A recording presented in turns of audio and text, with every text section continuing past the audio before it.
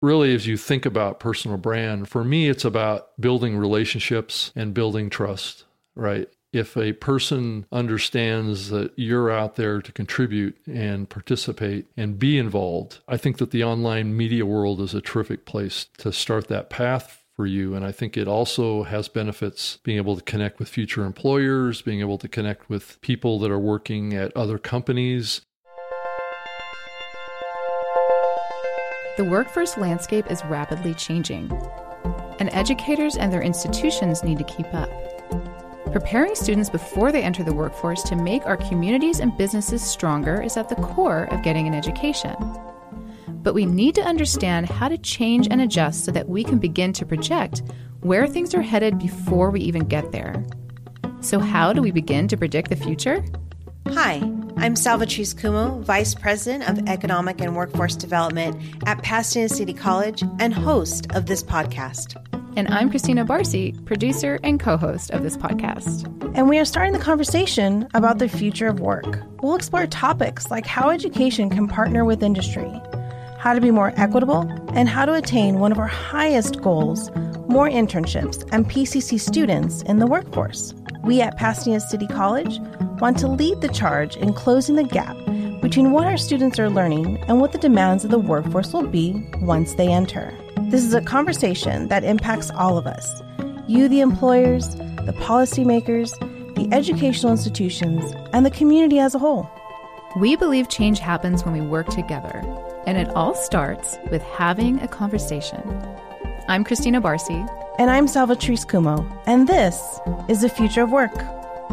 Hi, everyone, and welcome back to the Future of Work podcast. I am your host, Salvatrice Kumo. Today, we will be talking about the podcast industry and how new media is becoming a prominent tool for all of us and where we see it heading in the future. We will also discuss how this new media and traditional education should overlap. With that being said, we want to welcome none other than Rob Greenlee, Vice President of Partnership at Libsyn, the first podcast hosting platform. Mr. Greenlee has a rich background in new media, starting with the early days of the internet, and was, of course, one of the first ones to jump into podcasting space back in 2005. At Libsyn, Rob does everything from developing podcast content, distribution, paid subscriptions, advertising opportunities, and its podcast partners. He has been at his role since 2019, and we are absolutely thrilled to have him with us today. Good morning, Rob. Good morning. It's great to be here, Salvatrice. I appreciate the opportunity to join you. And as I love to do podcasts, this is like right in my wheelhouse. So what I like to do every day. So this is fun for me. Well, thank you. I'm glad it's going to be fun. It's fun for me too. So yeah. I'll tell you what, why don't we just jump right in? If you don't mind. I've got a list of questions for you, and I think that this is going to be super exciting to better understand, again, new media and the braiding of education and the future of work. So with that said, Rob, if you could share with me what led you really to this path and this work, and why it's something that really kind of continues to be of interest to you and drives you in this space.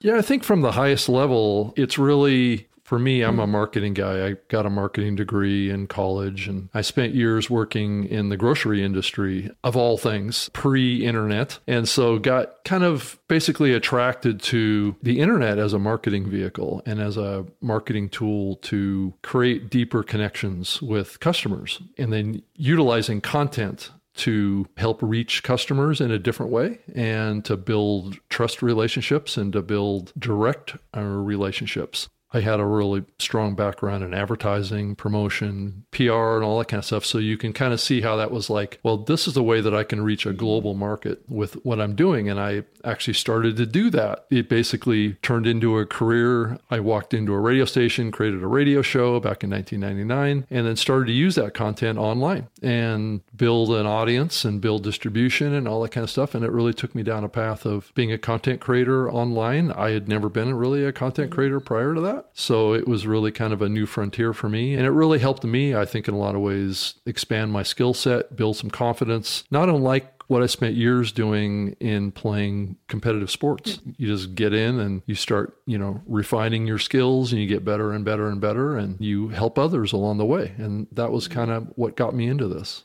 Great. I imagine that you've seen media, just evolving so rapidly, I think, in the last, I would say 7 to 10 years. I would even say less than that. And I wonder if there's emerging platforms that you're noticing that we need to pay attention to as new media continues to evolve. What are you seeing right now in this role? What are you seeing as emerging platforms?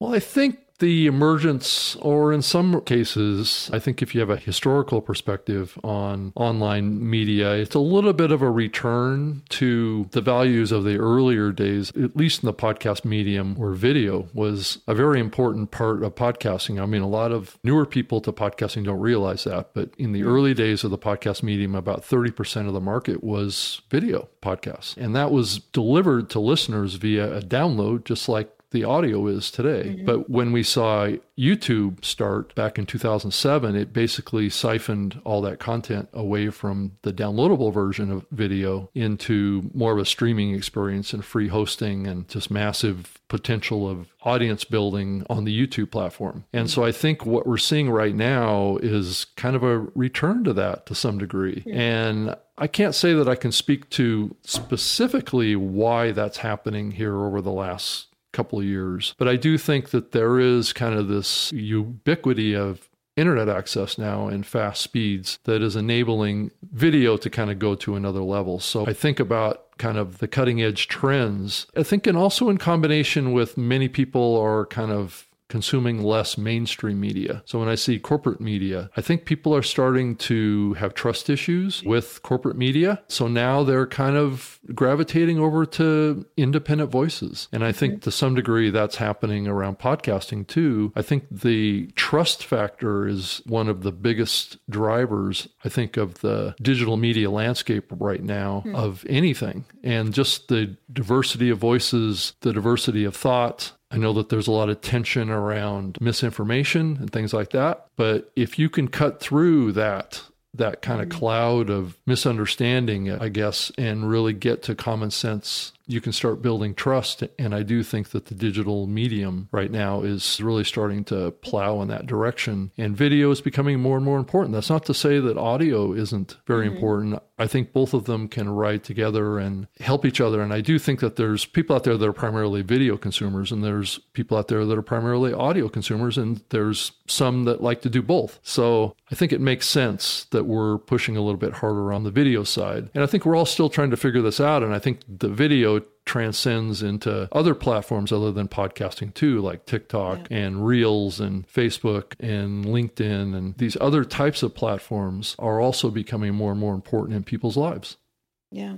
You mentioned corporate media and the trust factor. Folks are just not trusting corporate media right now. And what I'm understanding is that individual voices are dominating the space. And it has been, I think. Oh, yeah.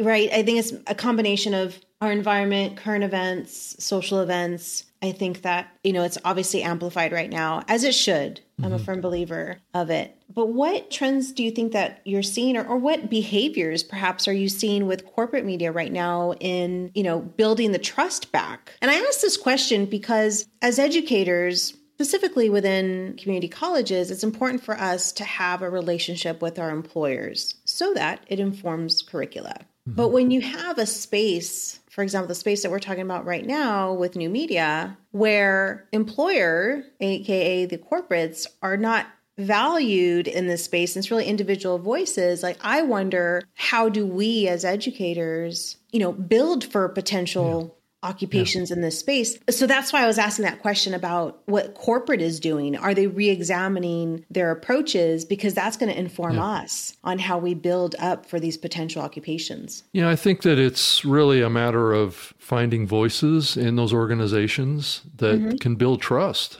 That may be difficult for some organizations to accomplish, and other ones it'll be smooth sailing. Right. But I do think that people generally trust people. I don't know that, at least over the last few years, have been growing in their trust of brands. Right. So I think as you think about how people communicate and be successful online in a career or as part of a company, I think those personal relationships that are developed with people representing those companies has become increasingly important over time, which also drives back to, a different kind of skill set that needs to be valued in those companies or those corporations or those media companies that are trying to build trusted personal brands. And one terrific way of doing that is video. And another one is doing a podcast that's trying to help others, trying to communicate value, building some level of entertainment, but yet driving value to listeners. So you can see how the trends in the marketplace are shaping the content creation side of the online media world. And I think it does propel us in a direction. I think, younger people are seeing this. I don't think it's lost on them, the impact of TikTok and Facebook and Twitter and podcasting and especially YouTube. I think it's having a transformational impact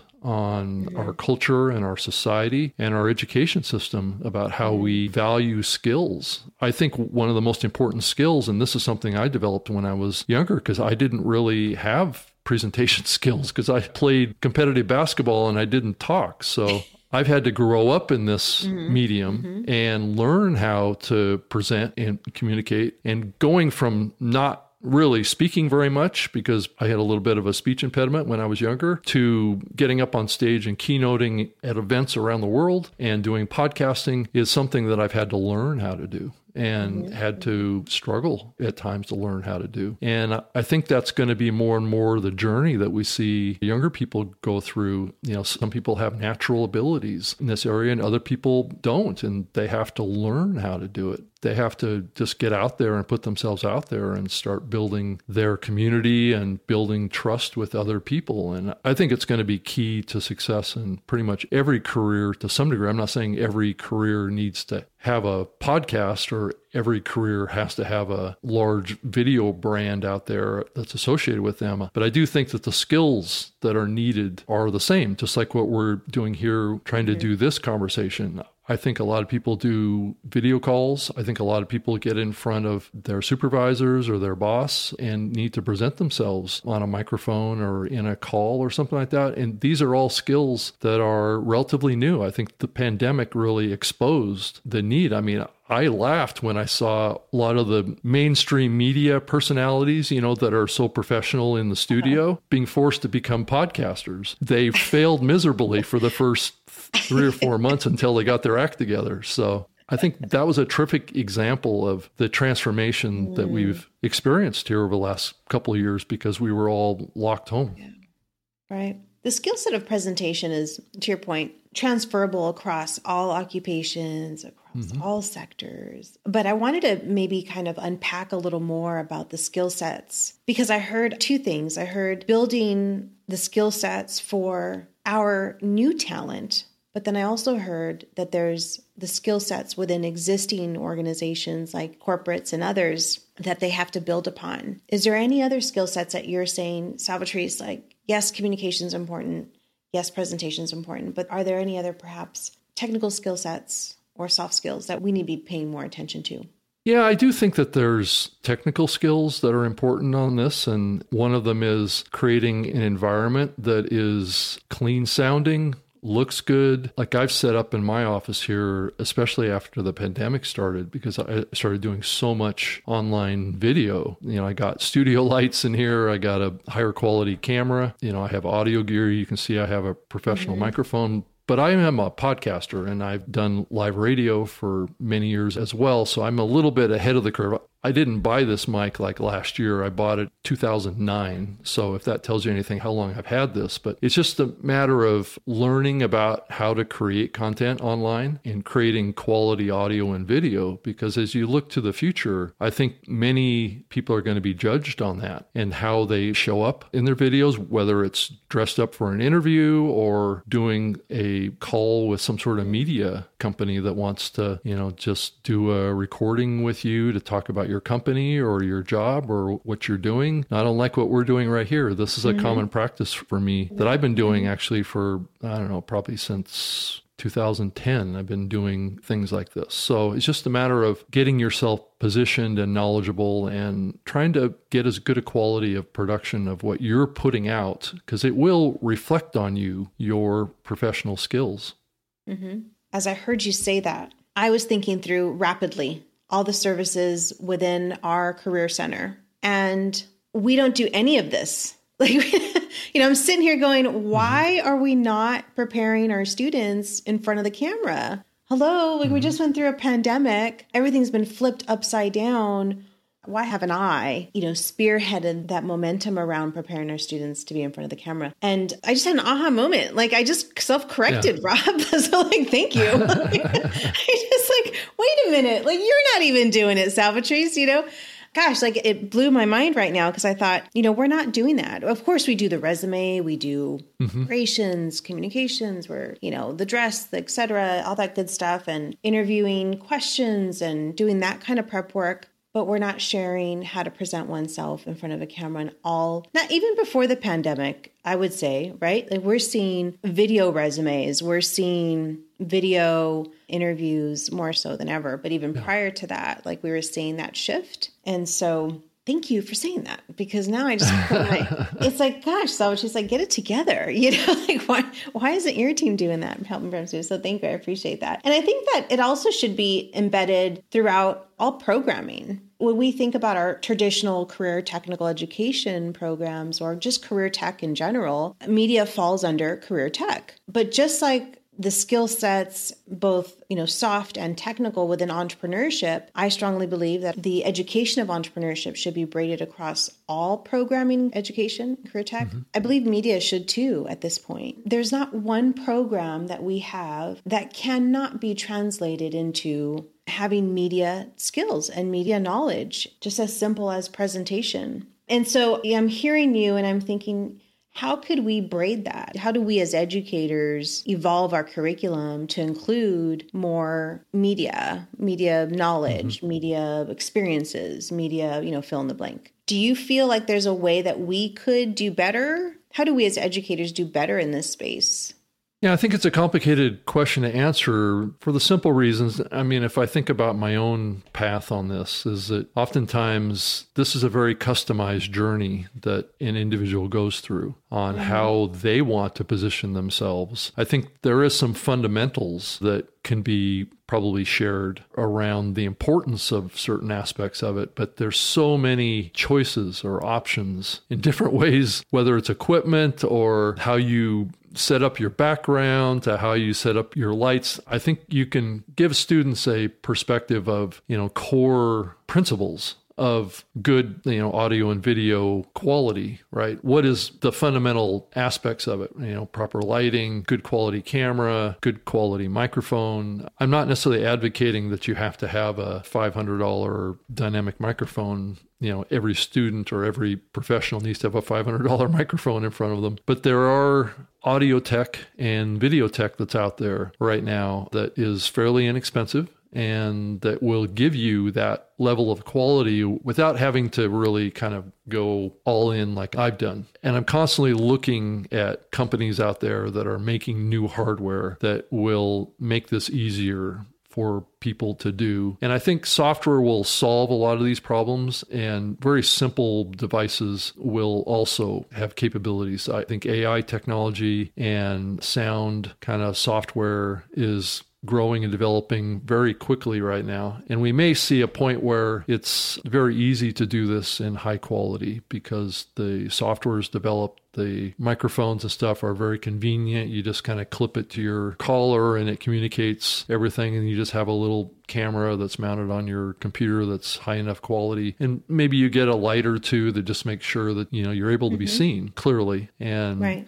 that's kind of really all you need for most people. It's just, if they want to be a podcaster or if they want to be a professional presenter on a video series or something like that they want to produce, they may need to think about more advanced tools that can get them to a higher level of quality. But most people just need to have the basics. And I think audio quality is really, important, and video quality is important. So those are the core basics that I think most people that are working in a career today that have some sort of online connectivity, they're doing remote work, need to be taking into consideration. And a lot of laptops have very good options as well. So, and there's USB microphones that you can get now that are very inexpensive that you can just set up right in front of you and do good quality stuff, Yeah. Thank you. If I can just shift gears just a little bit, I want to talk about, because you're right in front of me, and I feel like I have a very limited time to extract all the domain expertise from your brain. But just shifting gears about the future of work, right? Keeping true to the theme of this podcast, which is future of work. Mm-hmm. I, a student, I, a faculty member, I, an employer. What are we seeing as new or emerging occupations in this space? Are we seeing anything new and different as far as occupations, or are we seeing just the same thing, but just magnified just a little bit different? Yeah, I think we are seeing more of a recognition. Like I was saying earlier, the companies are starting to recognize and value audio production, video production more and more. And I've seen just an explosion over probably the last 3 to 4 years of professionals in LinkedIn with podcasting in their job titles or in their descriptions of the things that they do. It can span the whole spectrum. It's like a hobby project, or it's a side thing that they're doing from their regular job, or it's primarily to their business. I know I'm a very early user of LinkedIn. I had a hard time finding people that had any kind of job orientation towards podcasting to connect with, because I was all in on it. I guess I was early to the party, as they say. But now it's like I have a hard time it's like everybody has that in their job title right now. So I think that's becoming more and more important all the time. And I'm not saying that everybody starts a podcast and they do it for the rest of their career or something like that. But I do think a lot of people are interested in it, and a lot of people are listening, and a lot of people are treating it as a fun thing to do or a professional development thing. I wonder, too, if you're recognizing any technology gaps. Are there any technical gaps that entrepreneurs should be really kind of solving any specific problems? Are there any problems in this space that you're just like, gosh, if we only had this, it would solve this, for the entrepreneurs that are listening? Like I mentioned a little bit earlier, I think the devices need to be simpler and smarter, and to make it easier to produce high quality stuff. And I think that's happening as the market grows for this type of stuff. I think that that's something that I know I keep a close eye on, that just because I want to make it as easy for someone to do this as possible. I came from a time frame when I had to spend $20,000 to build a studio to do my radio show at home. And so now it's like I can accomplish the same thing for like maybe $300 or $400. So it's come that far, and that's where I think it's going to continue to get less expensive to do this stuff at a high quality level. I had a takeaway in this conversation that it just keeps coming up. It's trust and personal branding. Those two things kind of tied together. And I feel like it's inevitable, regardless of the career choice you make. I think that this medium and this space is crucial, really, kind of like to the trajectory of your career to some degree in certain areas, because, it involves character, it involves skill sets, it involves so many elements of one's personal brand that can only be demonstrated in this capacity, and to keep us competitive in this market space. And whether you're seasoned professionals or new professionals coming into any one space, personal brand is really important. It's kind of what sets you apart from the competition. Yeah. That's a huge takeaway for me in this dialogue, along with many other things. But we forget about that. We forget that we too have a brand. Right. You're building a reputation with others is what you're doing. Yeah. Really, as you think about personal brand, for me, it's about building relationships and building trust, right? If a person understands that you're out there to contribute and participate and be involved, I think that the online media world is a terrific place to start that path for you. And I think it also has benefits being able to connect with future employers, being able to connect with people that are working at other companies. I would definitely think about thinking less competitively about your relationships, from the standpoint of just because someone works for a competitive company, it doesn't mean you can't have a friendship with them. Right. So, because you never know, as you build your personal brand and build your network, you can become an influencer. And this is applicable to many kind of job roles out there, or in the work world generally. I mean, a lot of people are going to work for themselves. And I think when you go to work for yourself and you want to start your own company, I think personal brand is even more important, because your path to success is fundamentally built on trust. But employers, trust is everything out there as well. I think more and more employers are digging deeper into candidates' backgrounds and what they're doing. So I think putting yourself out there in the most professional way you can, I think, is one way to build on that trust. Yeah.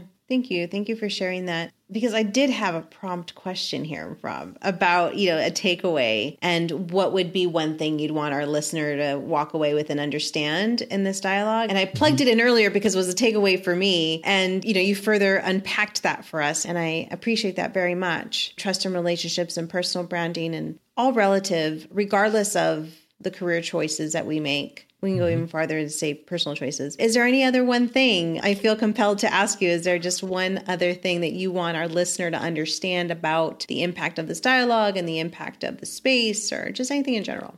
Yeah, I think this conversation really gets back to the fundamentals of human interaction. There's new societal norms out there that you always have to keep in mind, right? That are happening, that are what I would call kind of sensitive areas around racial and gender relationships in the broader world, even on a global scale. And the other thing to keep in mind too is that anything you do online is global. I think for many, and I knew this as a younger person myself, is a lot of what I did was more local. But once you start getting into this area, what we're talking about here, you have a global perspective. I just came from Europe and London and Sweden and stuff, being up on stage and talking to people outside of the United States. I think more and more we're global citizens, even though maybe our countries are more nationalist now than ever before. I think more and more we're thinking about internal aspects of our country, but as citizens, I think the internet makes us global. Yeah. So, and I think our opportunities for work can be global as well. I've actually worked 4 years for a company that was based in Central Europe. I was the only one in the United States. So my online brand was critical to that relationship.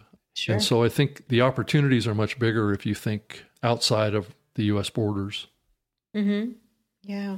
Very true. Well, this has been such a lovely, pleasant conversation, Rob. I really appreciate your time. And if there's a listener who would like to connect with you, or any of our educators or employers that would like to connect with you, what might be the best way they can do that?